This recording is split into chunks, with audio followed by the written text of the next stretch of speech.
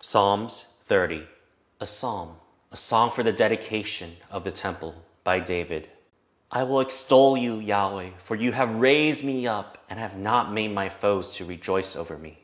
Yahweh, my God, I cried to you, and you have healed me. Yahweh, you have brought up my soul from Sheol. You have kept me alive that I should not go down to the pit.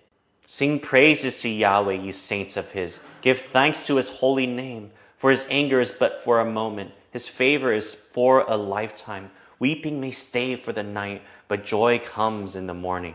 As for me, I said in my prosperity, I shall never be moved. You, Yahweh, when you have favored me, made my mountain stand strong.